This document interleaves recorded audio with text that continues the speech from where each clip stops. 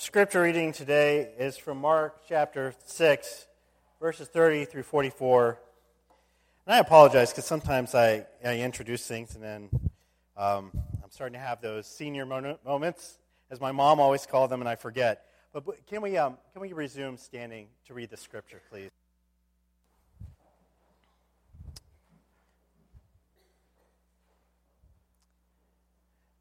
Starting with verse 30. The apostles gathered around Jesus and reported to them all they had done and taught. And then, because so many people were coming and going, they did not even have a chance to eat. He said to them, "Come with me by yourselves to a quiet place and get some rest." And so they went away by themselves on a boat to a solitary place. But many who saw them leaving recognized them and ran on foot from all the towns and got there ahead of them. When Jesus landed and saw a large crowd, he had compassion on them, because they were like sheep without a shepherd. So he began teaching them many things. By this time it was late in the day, so his disciples came to him. "This is a remote place," they said, "and it is already very late. Send the people away so that they can go to the surrounding countryside and villages and buy themselves something to eat." But he answered, "You give them something to eat." They said to him, "That would take more than a half a year's wages. Are we to go and spend that much bread and give it to them to eat?" "How many loaves do you have?" he asked. "Go and see." When they found out, they said, 5 and 2 fish. Then Jesus directed them all to have the people sit down in groups on the green grass. So they sat down in groups of hundreds and fifties. Taking up the 5 loaves and the 2 fish, and looking up to heaven, he gave thanks and broke the loaves. Then he gave them to his disciples to distribute to the people.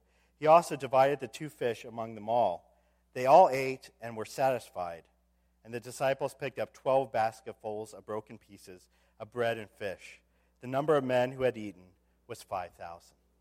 May God bless this reading of his word. Please have a seat.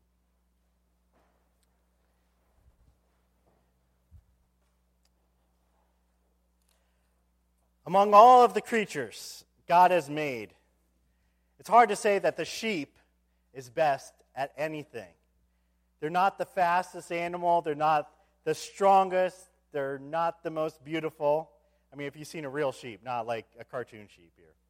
In fact, you have to wonder how sheep have managed to survive on their own for so long. Their primary defense mechanism, really, is just to stick with a herd for direction and safety. But that doesn't even always work out for the best. There was a news story, it was in the media not too long ago, about a herd of about 1,500 sheep in Turkey that blindly were just kind of following the herd, following the crowd along, and one of them went right off a cliff, and the other 1,499 went right off the cliff with that one sheep. They all just went, "Oh yeah, that sounds like a good idea." Whoop! And out of those 1,500 sheep, when the shepherds, by the way, the shepherds were away having lunch, having a late breakfast. And when the shepherds came back, they found a pile of sheep at the bottom of a cliff. And now the 1,500 sheep, 400 of them were killed. And the others survived just because they landed on a big pile of sheep. Now, that's not to say sheep aren't useful. Sheep are obviously one of the most important domesticated animals we have. And that's not to say they aren't loved, because for millennia now, shepherds have always watched over their sheep with great care. Personally, I feel like my ego takes a hit when the Bible again and again compares me to a sheep, compares us to a sheep. I don't know about you, but I don't want to see myself as a sheep. I'd rather be something majestic, like a hawk soaring above the world, or maybe a killer whale emerging from the depths of the sea. I don't want to be an animal whose battle cry is, "Bah!" That's not who I see myself as. But when we get over our ego, we understand that we, sinners, are equally defenseless, we are lacking wisdom, and we are especially prone to wander. Prone to wander, Lord, I feel it. You know that hymn line? We are as prone to wander as sheep are. Then we also are going to receive with gratitude the guidance and protection of our shepherd. In today's passage from Mark, we're going to see the great shepherd in action as Jesus steps into that role to care for the flock that he obviously loves very, very dearly. Now, it's been several weeks since earlier in chapter 6 that we talked about this, but you'll cast your memory way back to when Jesus sent out the 12 on a short-term mission trip. And only now are they now coming back. We had that interlude with John the Baptist, and the 12 commissioned apostles are returning, perhaps because they've gotten word that John the Baptist had been murdered, and they came back together because of that, or because they agreed on a predetermined time. But they came back together to share notes, to share with Jesus the excitement, the wonders, what they had seen, what they had heard. And it's important to note that today's text presents Jesus with three very specific problems as he cares after his sheep. Three very specific problems. And the first of these problems is in verse 31. It says the apostles are coming back together to share these stories. They haven't had a chance to rest, a chance to really eat and rejuvenate themselves because of all the crowd just swarming all around Jesus. And they're trying to get Jesus' attention. Jesus, we want to tell you something. And the guys, no, excuse me, I want to talk to Jesus first, or I want to get healed by Jesus. And Jesus looks at his sheep, and he realizes they need that rest. Have you ever gone to a wedding reception and tried to get in a long conversation with the bride or groom? Yeah, that doesn't happen, does it, right? I've done that before. I've gone to a wedding reception because everybody wants to connect with those two people. And those two people are constantly the center of attention. So if you ever try to go up and talk with them, they're constantly being interrupted. You got other people coming, hey, it's Uncle Joe, and it's Aunt Frida, and they want to come talk. So really all you can do is just have a short word and then go eat some cake, and that's it. And so this is what's kind of happening with Jesus. The apostles want to have a long conversation with Jesus, and Jesus wants to hear from them, but they're not going to get that as long as everybody's around them. So that's the first problem. And Jesus, his solution there is let's get away. Let's jump in a boat. Let's go get you guys the rest you need, and I'll be glad to hear what you have to say. I think it's really amazing that as surrounded by the crowds as he was, Jesus still had the attention and the care for these 12 men. He still knew exactly what they needed. And sometimes we get into such a workaholic mentality that we're like, no, I don't need to rest. I'll keep on going, Jesus. Jesus, no, I need you to rest. God has given you one day out of the week to rest. And sometimes God needs you to rest even more. A good shepherd is always looking around for the dangers that are coming up on his flock, even if those dangers are from the flock themselves. Years ago when I was in seminary, I took a class called Spiritual Formation. And it was all about kind of developing good spiritual habits. And one week he said, this is going to be the hardest homework assignment you've ever had. And we go, oh man, how many pages is he going to have us write? He said, you know what? You're not going to have to write anything. You're not going to have to study anything. What you're going to have to do this week is to find 8 consecutive hours. Leave your house, leave your cell phone, go out in nature with your Bible, and spend 8 hours with God. That became the hardest thing we've ever had to do in terms of that class. Because it is hard. It is hard to downshift from the go, go, go mentality of our lives. It was hard for us to just leave our phones behind. What if somebody needed to talk to us? What if somebody needed to text us? Just to go out in nature and just sit there, and it's quiet, and it's slow, and it's peaceful. And after a while, we just started having these amazing conversations with God. We just started reading the scriptures. We were given a gift of 8 hours. 8 hours that we could have had any day, but we never took. And our professor was kind of being the Jesus here and saying, I want you guys to go rest. If you're going to be future pastors, if you're going to look after a flock yourself, you're going to have to look after people and say, you know what, you need rest right now. And that's what Jesus was doing for the apostles here. The great shepherd knows what's best for us, and every so often, what's best is for us to rest in him. You all know Psalm 23. You probably could say it with me. The Lord is my shepherd. I shall not want. Listen here. He makes me lie down in green pastures. He leads me beside quiet waters or still waters. He restores my soul. This is about rest. It's about rejuvenation. It's about a good shepherd who sees us weary and working so hard and saying, right now, rest, my sheep. Lie down. listen to that creek. Jesus wants to give you rest this week. Even on Sundays, I'm amazed sometimes how we just go to church and then instantly we're off to the races again. We're working again. We don't have any time to just rest. And not just physically rest, but emotionally rest, spiritually rest in Christ. Do you ever look at lines and crowds like they're your enemy? Maybe you're standing at the line at the DMV and you're looking at the 20 people or 200 people in front of you. Maybe you're waiting for a fun ride at an amusement park, or you have to contend with hundreds of other overeager shoppers on Good Friday. And you start seeing them as the enemy, the obstacle that's getting in the way between what you want and getting the thing you want. That person who's 10 spots ahead of you in line at the restaurant, why? They're already eating. And here you are with a rumbly tummy.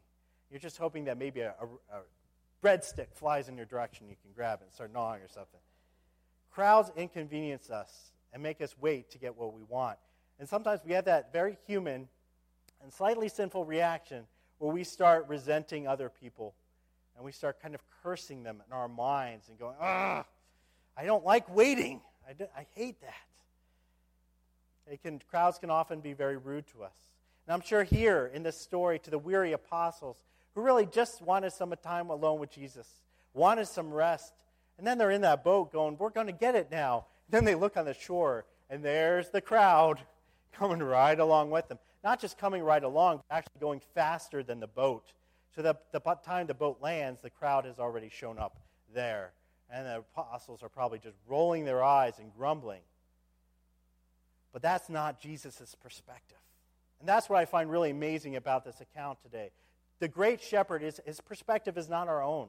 He doesn't look at the crowd and go, hey, crowd, you're getting in my way. You're getting on my nerves. Instead, he first looks at his handpicked apostles, tries to take care of them. But then he gets out of the boat, and what does the scripture says?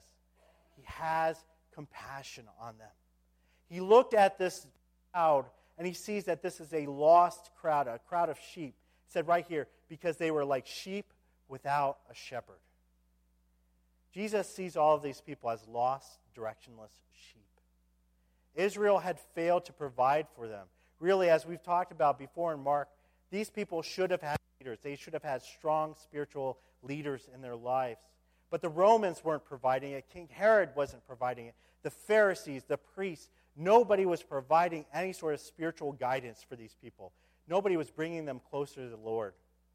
And so Jesus looks upon them, and he sees people, as the German pastor Dietrich Bonhoeffer once said, people who had questions but no answers, distress but no relief, anguish of conscience but no deliverance, tears but no consolation, sin but no forgiveness. And when Jesus sees people with strong spiritual hunger, he doesn't put them off, but instead he wants to feed them. A good shepherd feeds them. So Jesus leaps out of the boat, and instantly he just starts teaching them again. He steps up. He's the one who provides that guidance, that direction that the sheep sorely need. When I was being interviewed by churches such as Knox last year, I think the one question I heard probably from every single church was this question. They said, what is the most important duty that you see of a pastor? What's the most important duty that you see of a pastor? Because I'm sure you could think of like a million duties that a pastor has, right? They're there to reserve my parking spot in the Sunday mornings, right? They're there to give me lollipops, right, Jeremiah? Outside my door? No.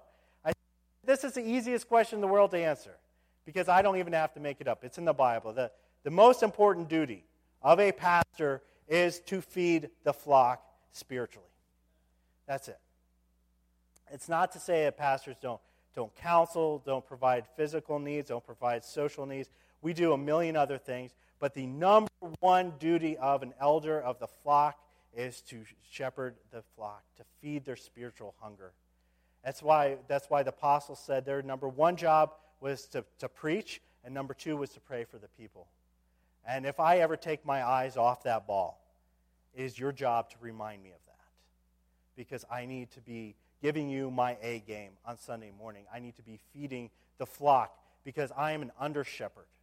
and Christ is a shepherd over us, and Christ feeds us. And I'm trying to give you that same food that Christ was trying to give. In fact, Psalm 78 says this. It says, looking ahead to Jesus, Jesus shepherded them according to the integrity of his heart and guided them with his skillful hands. I love that.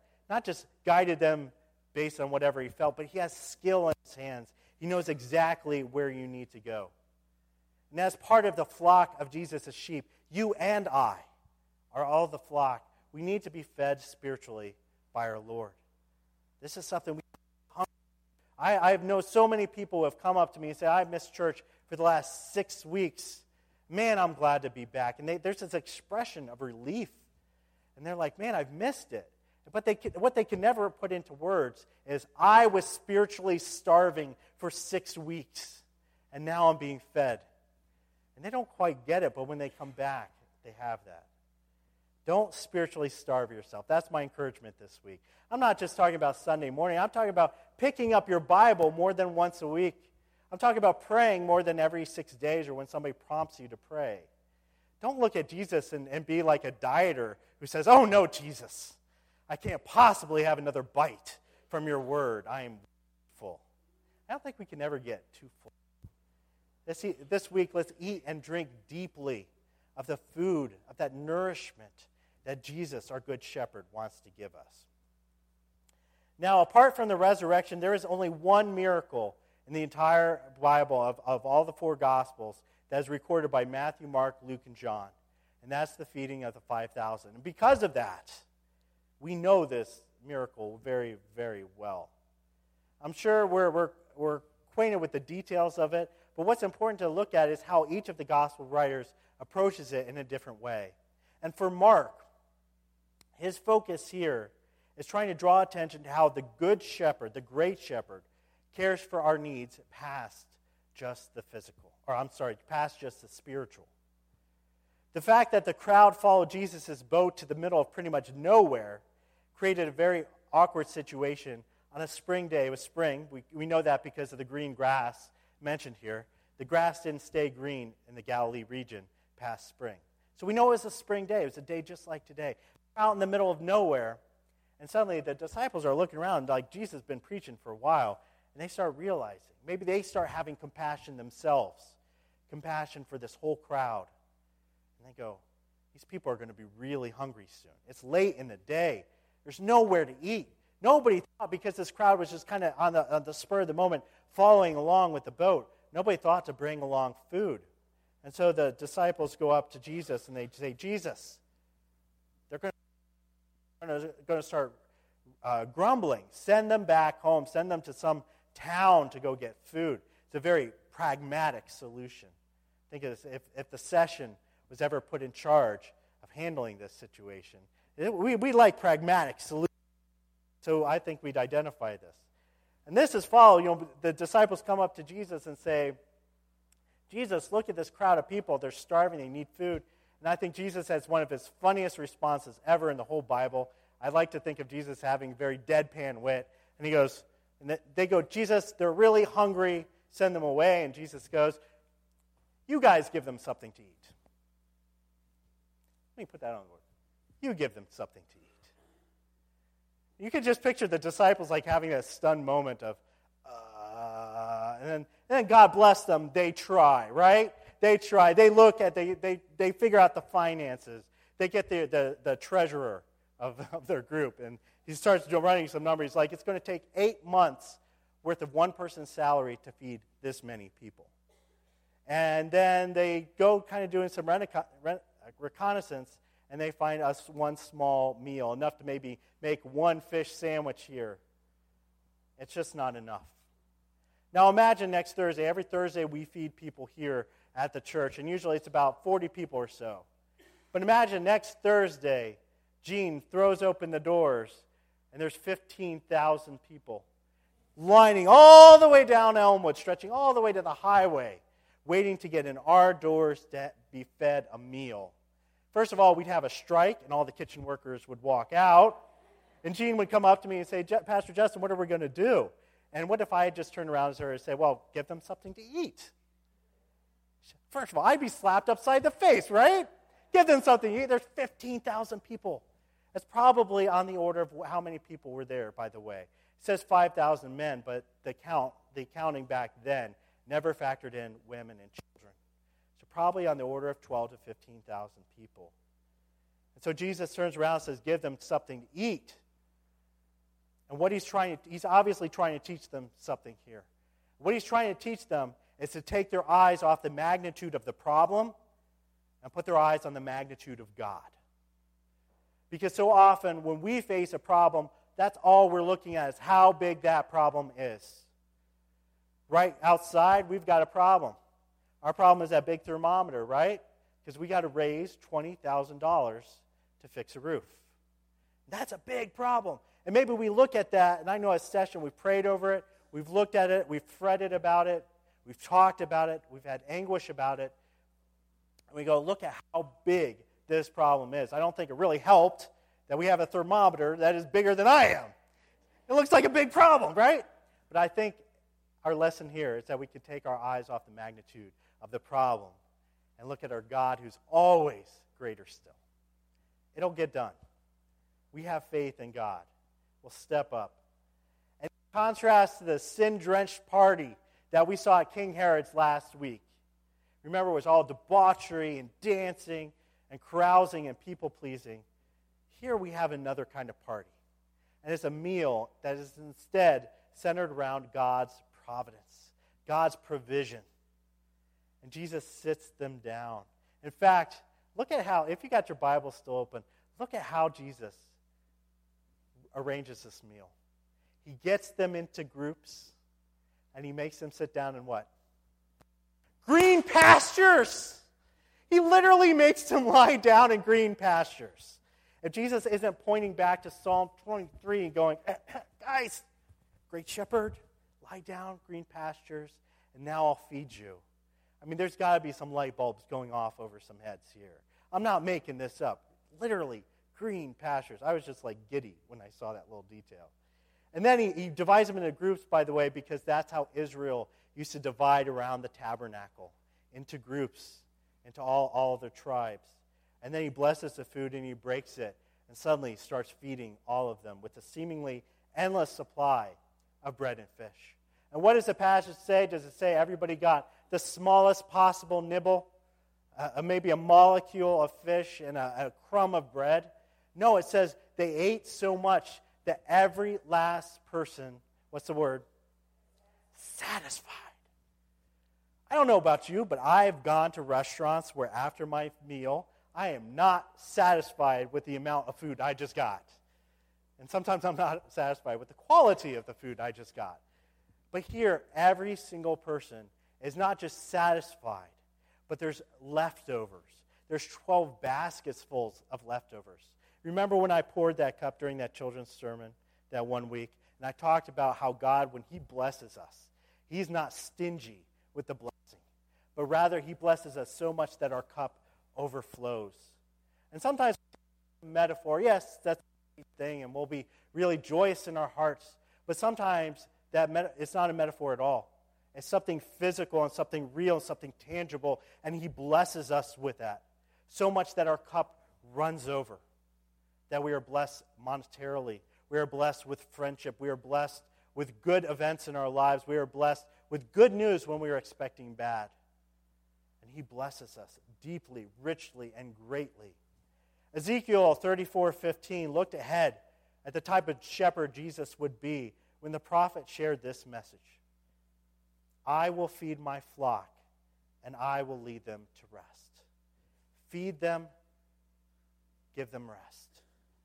Look at the shepherd who, when we look at sheep, we think sheep are just there to serve us, to be our wool machine, to be our meat machines, to be there to benefit us ultimately. Instead, Jesus, that's not his view. He looks at the flock and he loves them so that he goes, my mission is to feed them spiritually, feed them physically. My mission is to give them rest. It's what Jesus wants to do for you today. Even when you're in your sin, God provides. Even when you're wandering away, the Son draws you back. Even when you're in your darkest hour, the Spirit will sustain you. the great shepherd gives to his flock what they need in that moment, in that hour. And I think, really quick, another astounding thing in this passage is that Jesus doesn't need other people to do this miracle. But instead, he still draws them in. He still draws the apostles in and says, guys, I want you to be a part of this work. I want you to be a part of feeding the sheep. And he gets them to be a part of it. He invites them into ministry. And that's what Jesus invites us to do. Jesus does not need you to do his work. Jesus invites you to do his work. There's a difference there. His work's going to get done no matter what. We're good Calvinists. We believe that. But he invites us to partake in his ministry, and that is exciting. He also invited that little boy to partake in this ministry, in this miracle, by giving up of his meal. And I don't want to overlook that. So when Jesus says these words to us, you give them something to eat, we need to remember how the Good Shepherd cared for us, and we need to turn around and care for others. Jesus is very specific about this. Not vague and not metaphorical, but in Matthew 25, Jesus says, take what you have learned from me and head out and do likewise. Feed the hungry, bring water to the thirsty, help the stranger find rest, clothe the naked, care for the sick, visit the prisoners. There, 6 things. 6 things you could do this week. Pick one. My daughter told me beforehand, your guys are, she's not here right now, so they're raising money in their school to build a well in Africa, and I think that is a wonderful, wonderful endeavor. And I told her, right here in Matthew 25, Jesus tells us to give water to the thirsty. Not just metaphorically, not just pray, but do more than pray, take action. One boy had enough food to make a little sandwich. But when he gave that gift to Jesus, look how Jesus, the Good Shepherd, took that and did amazing things with it. No matter how small your gift may be, no matter how frail you may feel, how weak you may be, how poor you may be, whatever your situation, give your gift to God. Give that sandwich to God and see what God does with it. Let's pray. Dear Lord, may your glory be forever increased by how you care for people. Lord, right now there are people in this church, there are people in this community, there are certainly people in this country who are hurting. Lord, they need you. They have a spiritual hunger. They haven't heard the word, or maybe if they have, they've dismissed it. They dismiss it as nothing but fairy tales, things that meant for other people, good intentions, but nothing more. Lord, there are people who are physically hungry and starving, people who are looking for clothes, people who are being persecuted, even in prison. Lord, we lift up to you these people, but also lay it on our hearts that we, as your servants and as your ministers, can go out and minister to people in your name. Help us to find our ministry, whether it's here at Knox or in the community or in the world. Help us to find our ministry so that we can take our gift and partake in the ministry field. Because as you said, the field is open, the harvest is ready, but the workers are so few. Lord, help us add to those numbers today. And thank you, Lord. Thank you above all for being our great shepherd. In your name, amen. Receive the benediction from 1 Timothy. He who is a blessed and only sovereign, the King of kings and Lord of lords, who alone has immortality, who dwells in unapproachable light, whom no one has ever seen or can see. To him be honor and eternal dominion. Amen and amen. Go in peace.